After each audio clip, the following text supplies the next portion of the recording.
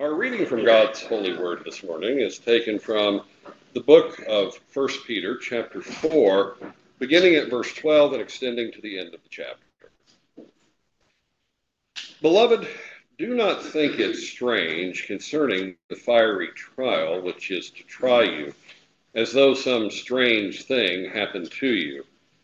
But rejoice to the extent that you partake of Christ's sufferings, that when his glory is revealed, you may also be glad with exceeding joy. If you are reproached for the name of Christ, blessed are you, for the Spirit of glory and of God rests upon you. On their part, he is blasphemed, but on your part, he is glorified. But let none of you suffer as a murderer, a thief, an evildoer, or as a busybody in other people's matters. Yet, if anyone suffers as a Christian, let him not be ashamed, but let him glorify God in this matter. For the time has come for judgment to begin at the house of God. And if it begins with us first, what will be the end of those who do not obey the gospel of God? Now, if the righteous one is scarcely saved, where will the ungodly and the sinner appear? Therefore, let those who suffer according to the will of God commit their souls to him in doing good, as to a faithful Creator. This is the word of the Lord. Thanks be to God. One of the earliest of Christian writings we have that is not in the New Testament is a book called The Martyrdom of Polycarp. It's a letter from the church at Smyrna, where Polycarp had been the pastor, to other churches. Polycarp was really a very old man, and he was very well thought of in the community, but there was fiery hatred of the Christians that burned in the city of Smyrna, and it burned him up. They murdered him, and it's an account of his murder, but it's a glorious celebration of how, even though he was murdered, his life, and even the way he faced death, was a testimony to the Christian gospel. And that's what the majority of the book is. It's telling how that happened. The very first bit, which I thought about reading a little bit of, but it's kind of long and I don't know where to start and where to stop, is kind of a celebration of the sort of thing that Peter is talking about here. The martyrs in general had been able to suffer for Christ, and God had blessed this, and it had been a true testimony. God had used it to preach the gospel to those who had watched what had happened. And it kind of makes martyrdom seem kind of glorious. And because of that, it backs up just a little bit, just in case you're thinking a little too highly about this. After it talks about how the crowd turned on Polycarp and shouted, "Go get the Christians, we're going to kill them," there's a mention of another guy. His name is Quintus. But one man named Quintus, a Phrygian who had recently come from Phrygia, when he saw the wild beasts, which they had prepared for those who they wanted to kill, he was frightened. He was the man who had forced himself and some others to come forward of their own accord. The governor, after much earnest entreaty, prevailed upon this man to take the oath and offer the sacrifice. That, brethren, is why we do not approve of those who give themselves up, for the gospel does not teach us to do so. Quintus had seen, suffering for Christ, that's a glorious thing. Let's go do that. Let's kind of force their hand. And then when he got there, he ended up denying Christ. He ended up serving the darkness. And the early church basically says, don't be Quintus. Don't do that. There is nothing in God's word that says, go and find trouble. Go and seek out suffering. Somehow that is glorifying to God. Tertullian is famous, another early Christian leader. for saying that the blood of the martyrs is the seed of the church. And of course, he's not wrong. There is great truth to that. Wherever you have the hatred of truth, the hatred of Christ, that it pours over onto his people, and God redeems that, and he uses it for his glory and his good. But we need to keep this in context. Persecution is sometimes prayed for by well-meaning Christians. They look at places in the world where the church is persecuted, where people are murdered and tortured for the gospel, and they see a church that is more faithful than the church they see around them. And so they actually pray, Lord, let us be persecuted. Because if the fires of persecution pour down upon us, that will purify the church. They're not wrong. Again, everything I'm kind of setting out here, I want to keep kind of things in balance. They're not wrong, but there's a thing or two in this passage that we really kind of need to look at to have a mature view of this sort of thing. It is, without doubt, persecution which is in picture here. At other points in 1 Peter, he has used the concept of difficulties, trials, and that sort of thing in a very general way. And he said, all of this is used by God. When you're suffering, God redeems that for the believer. God is at work in your life through suffering, that sort of thing. But here, it is very specific. This is, quote, a fiery trial that has come upon you. And the fiery trial is specifically, quote, that you partake in Christ's sufferings. He has been building that since the beginning of chapter 4, and actually before. The first verse of chapter 4 says, therefore, since Christ suffered for us in the flesh, arm yourselves also with the same mind. We focused on the second part of this verse when I preached on it, but the first part is extremely important. You belong to the Lord Christ. He suffered for the ungodly. He suffered for the wicked. He suffered for those who didn't love him. Specifically, he suffered for us, because all of that was true about us. And if you're going to belong to Christ, well, the student will face the same life as the teacher, as the master. And so Peter is talking about that. We are being persecuted for Christ. It is his hatred that they're pouring out on us. That's going to happen. Is that totally and completely a good thing? Well, I mean, God uses it. You know that. It's not exactly like a spoiler. That's the major theme of the passage.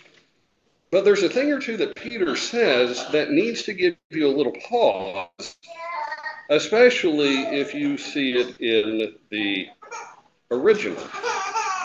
There are a couple of commands here that stand out. It's verse 12. Beloved, do not think it strange, that's a command, concerning the fiery trial which is to try you, as though some strange thing happened to you. The Spirit of God says, don't think this is strange, this is normal, that's a command. Verse 15, but let none of you suffer as a murderer, that's a command, a thief, an evildoer, or as a busybody in other people's matters. Verse 16, yet if anyone suffers as a Christian, let him not be ashamed is also a command, but let him glorify God in this matter. I want to show you something about all those verses. As the people in the Bible study know, I brought my cheat sheet with me today. I'm actually going to put it up here. This is kind of a table of what Greek verbs do. And you'll see, you don't need to read the whole thing, but you'll see that various verb tenses do things like this one. Every time in my cheat sheet I see that symbol there, it says, never begin to do this. Don't do this at all. Don't even start. So in the original, God's word says, okay, here's a command. You're not supposed to ever do this. Don't do it. These commands are not in that verb tense. These commands are in this verb tense, one that has a little hand doing this. What that says is, stop doing this. Go on refusing to do this, but there's a sense in which you were doing it, now you stopped, keep stopping. But you have been doing it. Every one of these commands that I just read, verse 12, verse 15, and verse 16, that's the tense that it's in. So, verse 12, beloved, do not think it strange. Stop thinking it's strange. You have been thinking it's strange. You consider this to be something that you don't understand. Stop thinking it's strange about the fiery trial. Verse 15, y'all stop suffering as murderers. Y'all stop suffering as thieves, as evildoers, or as busybodies. It's not, don't start, you've never done it, and I want you not to. It's, you have been doing this, and I want you to stop it. Or in verse 16, yet if anyone suffers as a Christian, let him stop being ashamed of it, because y'all have, but let him glorify God in this matter. What happens when God, in his providence, in his sovereignty, brings persecution on the church? Does it purify the church? Well, the answer is yes. But it is also an avenue for temptation that is unique. Persecution falls on them, and they begin to doubt the goodness of God. Don't we belong to the Lord? Aren't we God's special people? Doesn't the providence of God promise us that God has a wonderful plan for our lives because we're saved people? How can these things be happening to us? Now, we're not supposed to think like that because we're not Pentecostals, we're Reformed people. We're God's frozen chosen. We're not health, wealth, and prosperity, except in our heart we kind of are. We expect that if we belong to the Lord, he is going to send us really good stuff. And then suddenly terrible things happen. In the flesh, there is the temptation to say, how can that happen? I'm supposed to be special to God. I'm ashamed of what's happening to me. All my friends know that I'm Christian. I've spoken about it. They know it. I've kind of led with it. I've been evangelical. Now these bad things are happening to me. Fill in the blank, whatever it may be. Isn't this a terrible witness? Isn't this something that my unbelieving friends will look at and say, look, you said God loved you, but look what's happening. I'm ashamed. I don't know how to respond to that. And so I'm going to hide my face because I'm ashamed that God has brought me into dark things.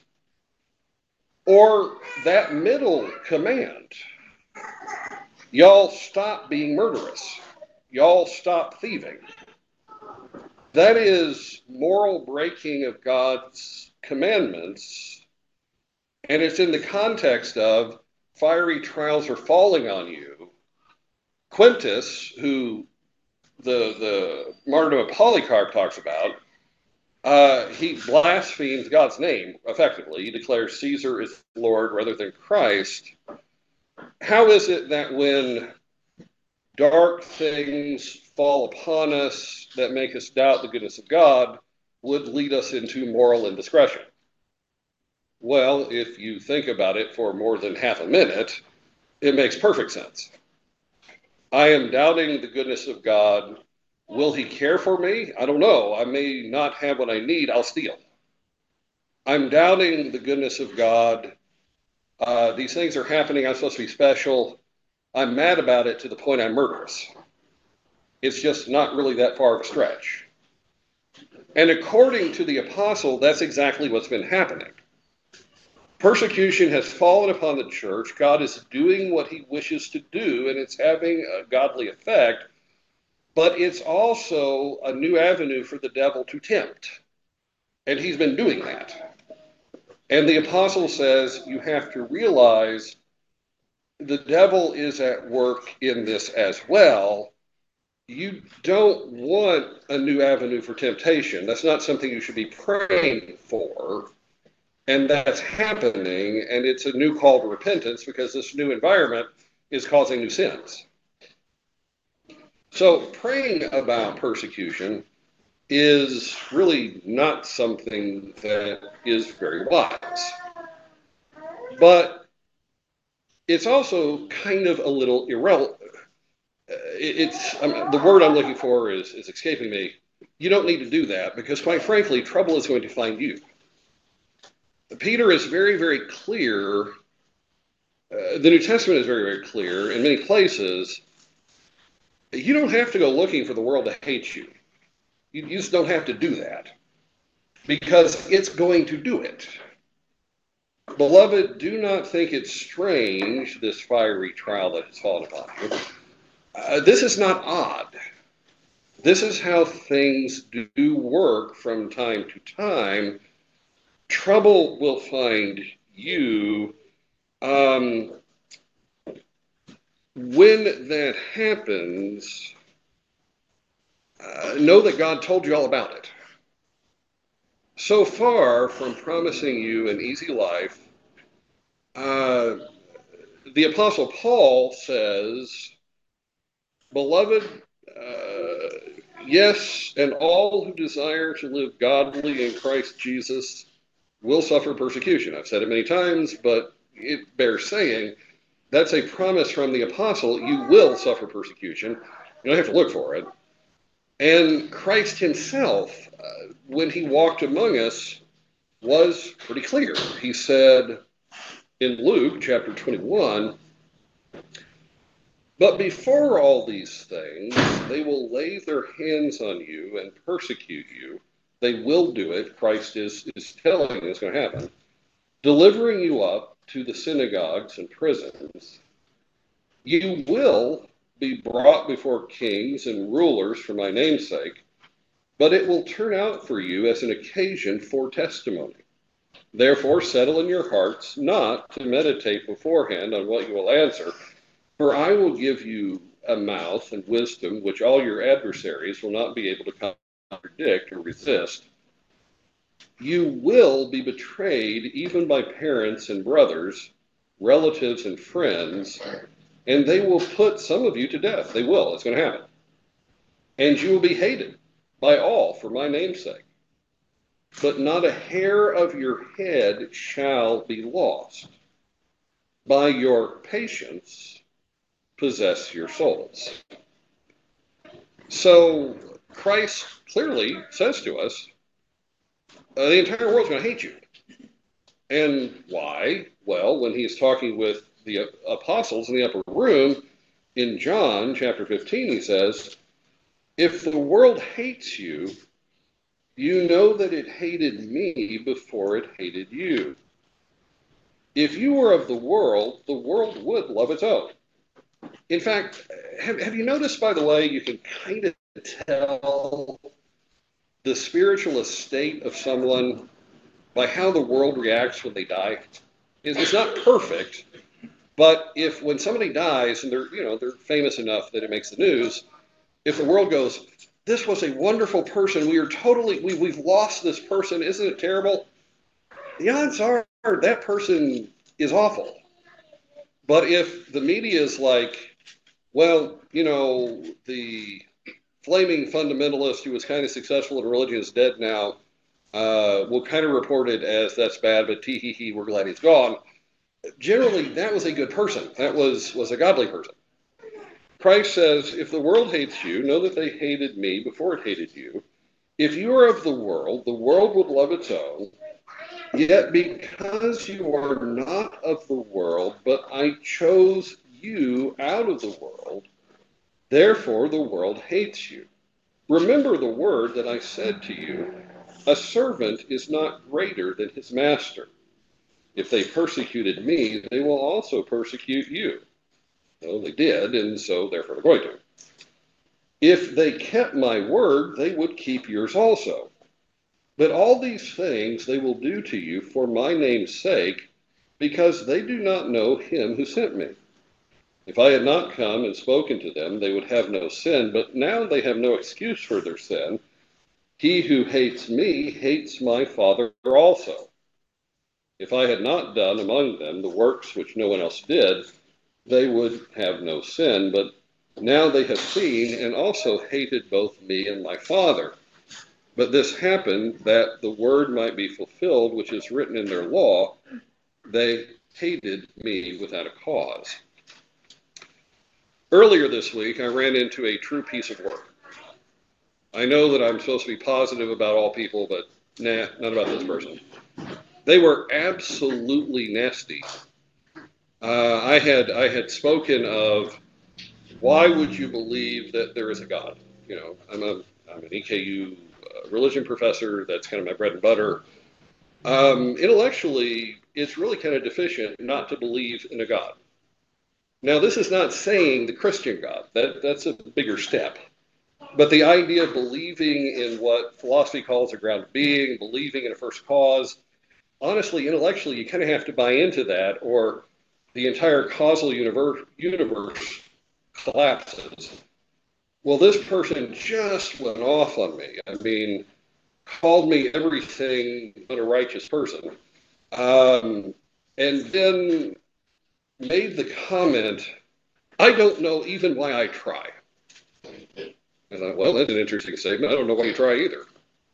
Because you don't believe in God officially, you believe he's absent. But you're so angry and you're so evangelistic. How can you be evangelistic about something that you don't believe exists? How can you be so utterly militant if you're a nihilist? I mean, under her worldview, there's no reason to have any meaning at all. So when she says, why do I care? I have to join her and say, why does she care? And the answer is, she doesn't believe anything she's saying. She hates God, or she wouldn't be like this. You don't hate something you don't believe in. She's a solid believer, just not a God-given faith kind of believer. She hates God, and Jesus said, if they hate me, they'll hate you. And she was example one of that. And that's why she cares. You don't have to go looking for that. It'll find you. There is also, by the way, with this passage, there's a correlation with a passage that we like to quote a lot. As Reformed Christians, we believe that if you have been brought from death to life, you will never see judgment. You will never fall out of salvation. You have assurance of your salvation. And when somebody challenges that and says, why do you believe that? We will go to Romans chapter 8, to the end of the chapter. There are other places we go, but that is one of the favorite places. It says that God will never let us be pulled out of his hand. And it does. And the text does a very good job of saying, once you're saved, you're always saved. But have you ever listened to what the apostle is saying might make us question our salvation? Normally, when you are questioning your salvation, why are you doing it? Well, you've usually let sin get a hold of you. Sin has won for a little bit. It's bashed you on the rocks. You're wondering, how can God love somebody like me who falls down, yada, yada, yada. Listen to Romans chapter 8, beginning in verse 31 and going to the end. But what shall we say to these things? If God is for us, who can be against us? He who did not spare his own son, but delivered him up for us all, how shall he not with him also freely give us all things? Who shall bring a charge against God's elect? It is God who justifies. So there you've got the concept of sin. A charge might be brought against us, but it's not going to happen because God is the judge and they're going to do it. Who is he who condemns? It is Christ who died. And furthermore, it is also risen, who is even at the right hand of God, who also makes intercession for us. So that's the typical understanding. Who shall separate us from the love of Christ? And this is where it gets a little different than how we normally use it.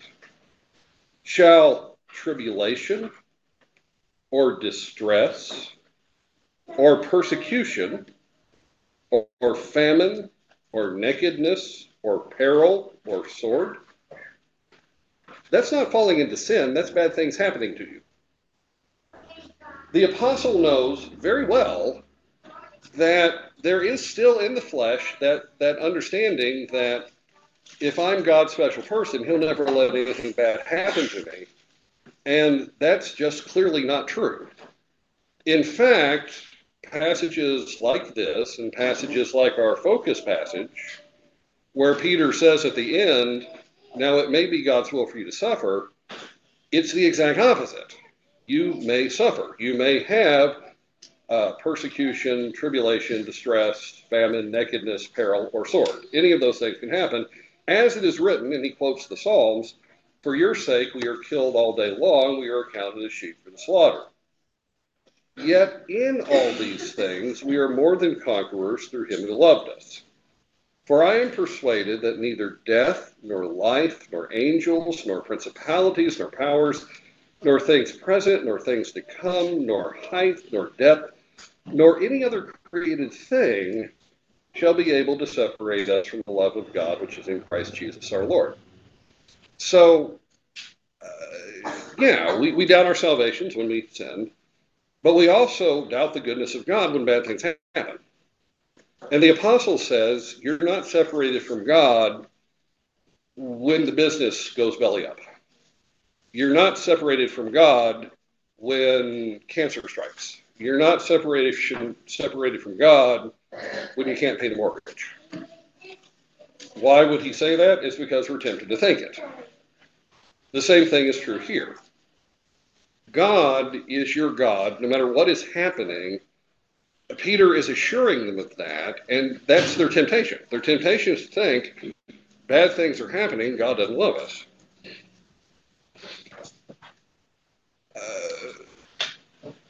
Here is where the early church can write the martyrdom of Polycarp and celebrate the martyrs. You don't go looking for martyrdom, but there is a spiritual truth that the hatred of the world is actually the guarantee of the praise of God.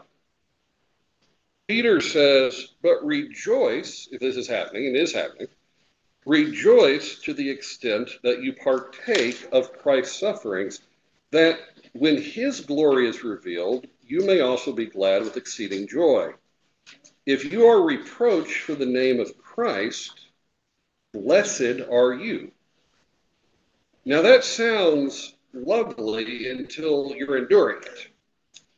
When somebody is attacking you and making your life miserable, specifically because you belong to Christ, that's what you tend to focus on. But Peter is here saying the very hatred of the world, you should hear the praise of God in it, because you can only really have one of them pat you on the back and say, well done, good and faithful servant. If the world pats you on the back and says, well done, good and faithful servant, heaven probably isn't, and vice versa. And then the apostle says something that we need to not miss. He says, on their part, he is blasphemed. Trust me, my piece of work was blaspheming Christ all over the board while insulting me. On their part, he is blasphemed, but on your part, he is glorified. Which brings up an interesting question. God is at work glorifying himself. That's actually good for his people. That's the ultimate good. I agree with John Piper that when God is most glorified, we're most blessed. That's true. You've got people like My Piece of Work blaspheming Christ. Are they doing the will of God when they do it? How would you answer that? It's a little complicated. You have Joseph's brothers. They are envious, and envy is a sin. Their envy grows to hatred. They throw the brother in a well, and they finally sell him into slavery. Are they doing the will of God? Well, in Genesis, Joseph says, you meant it for evil. You in your hearts were sinful. What you did was not good at all. But then he says, God meant it for good. So were they doing the will of God or not? In Reformed theology, we tend to give names to phenomena. And this is one of those things which, once you understand it, a huge amount of the Bible opens up. There is God's, what we call decretio will, because that sounds really cool. We like to sound intellectual. And there is God's moral will, and these two things aren't exactly the same. God's moral will is you shouldn't commit adultery. You shouldn't steal. You shouldn't take the Lord's name in vain. God doesn't want people to do that. He clearly says that's morally evil. And yet, we're told that God has predestined all things from the foundation of the world. All things. So what you've got going on here is God has decreed certain things from the foundation of the world. He has a decretal will. This is what he wants to happen that will ultimately glorify him the most. But there is a moral will which God says this is good, and if you want to glorify me and be faithful to me, you will do these things. Those who are attacking you, Peter says, they intend it for blasphemy. Don't think they are moral at all. They are, in fact, what they look like. They hate God, and that's why they hate you. They are, in fact, immoral, evil people. But God is still at work under what they're doing. His decretal will is taking place. God is ultimately bringing things to glory, just like with Joseph. You know, if the brothers went to God and said, God, I'm really envious of my brother and I want to kill him. You down with that? God would have said, no, that is immoral. But God predestined all things, and Joseph says God predestined this to save many people alive. Well, Peter reminds the believers, you know, when they shout at you because they hate God, you're guaranteed God's going to pat you on the back. They mean it for blasphemy, but God means it for good. It's the same sort of thing. And it is the promise of God that if the world hates you, it is evidence God loves you. And you kind of got to decide who you want to love you, because you can't have both. Judgment from time to time falls from God in history. A number of people have read Peter saying, for now is the time that judgment begins the house of God. And they've read it apocalyptically. You know, this is a promise of an end time where the judgment of God is going to fall on the whole world. That is going to happen. But Peter is writing in the present tense, and he's writing to people who are experiencing things. And he quotes Solomon. So he quotes somebody from 3,000 years ago, and he's writing 2,000 years ago. And he says, now the judgment of God begins at the house of God. From time to time, God brings his judgment, his testing, and times of persecution are that. And Peter says, when God does that, he starts at the house of God. He doesn't start with the Babylonians. He doesn't start with the Romans. He doesn't start with the Federal Reserve. He doesn't start with the Masons. He doesn't start with the communists. He starts with the house of God, and that's where the testing begins. He's already introduced that in this epistle. At the first verse, he said, the first chapter, Blessed be the God and Father of our Lord Jesus Christ, who, according to his abundant mercy, has begot us again to a living hope through the resurrection of Jesus Christ from the dead, to an inheritance incorruptible and undefiled, and that does not fade away, reserved in heaven for you, who are kept by the power of God through faith for salvation, ready to be revealed in the last time. In this you greatly rejoice, though now for a little while, if need be, you have been grieved by various trials, that the genuineness of your faith, being much more precious than gold that perishes, though it is tested by fire, may be found to praise, honor, and glory at the revelation of Jesus Christ. So Peter begins by saying, you have all this God-given blessing, you rejoice in it, the heavenly treasury is open to you, even though for now you're like gold that God has put in the flaming oven to blast away all the impurities. We like the first part, the last part we read over quick. But the last part is actually what the epistle's about. God so loves the world that at the end of history, who exists in the world? Well, it's the elect of God. That's the only people here. God loves his church. God is redeeming his church.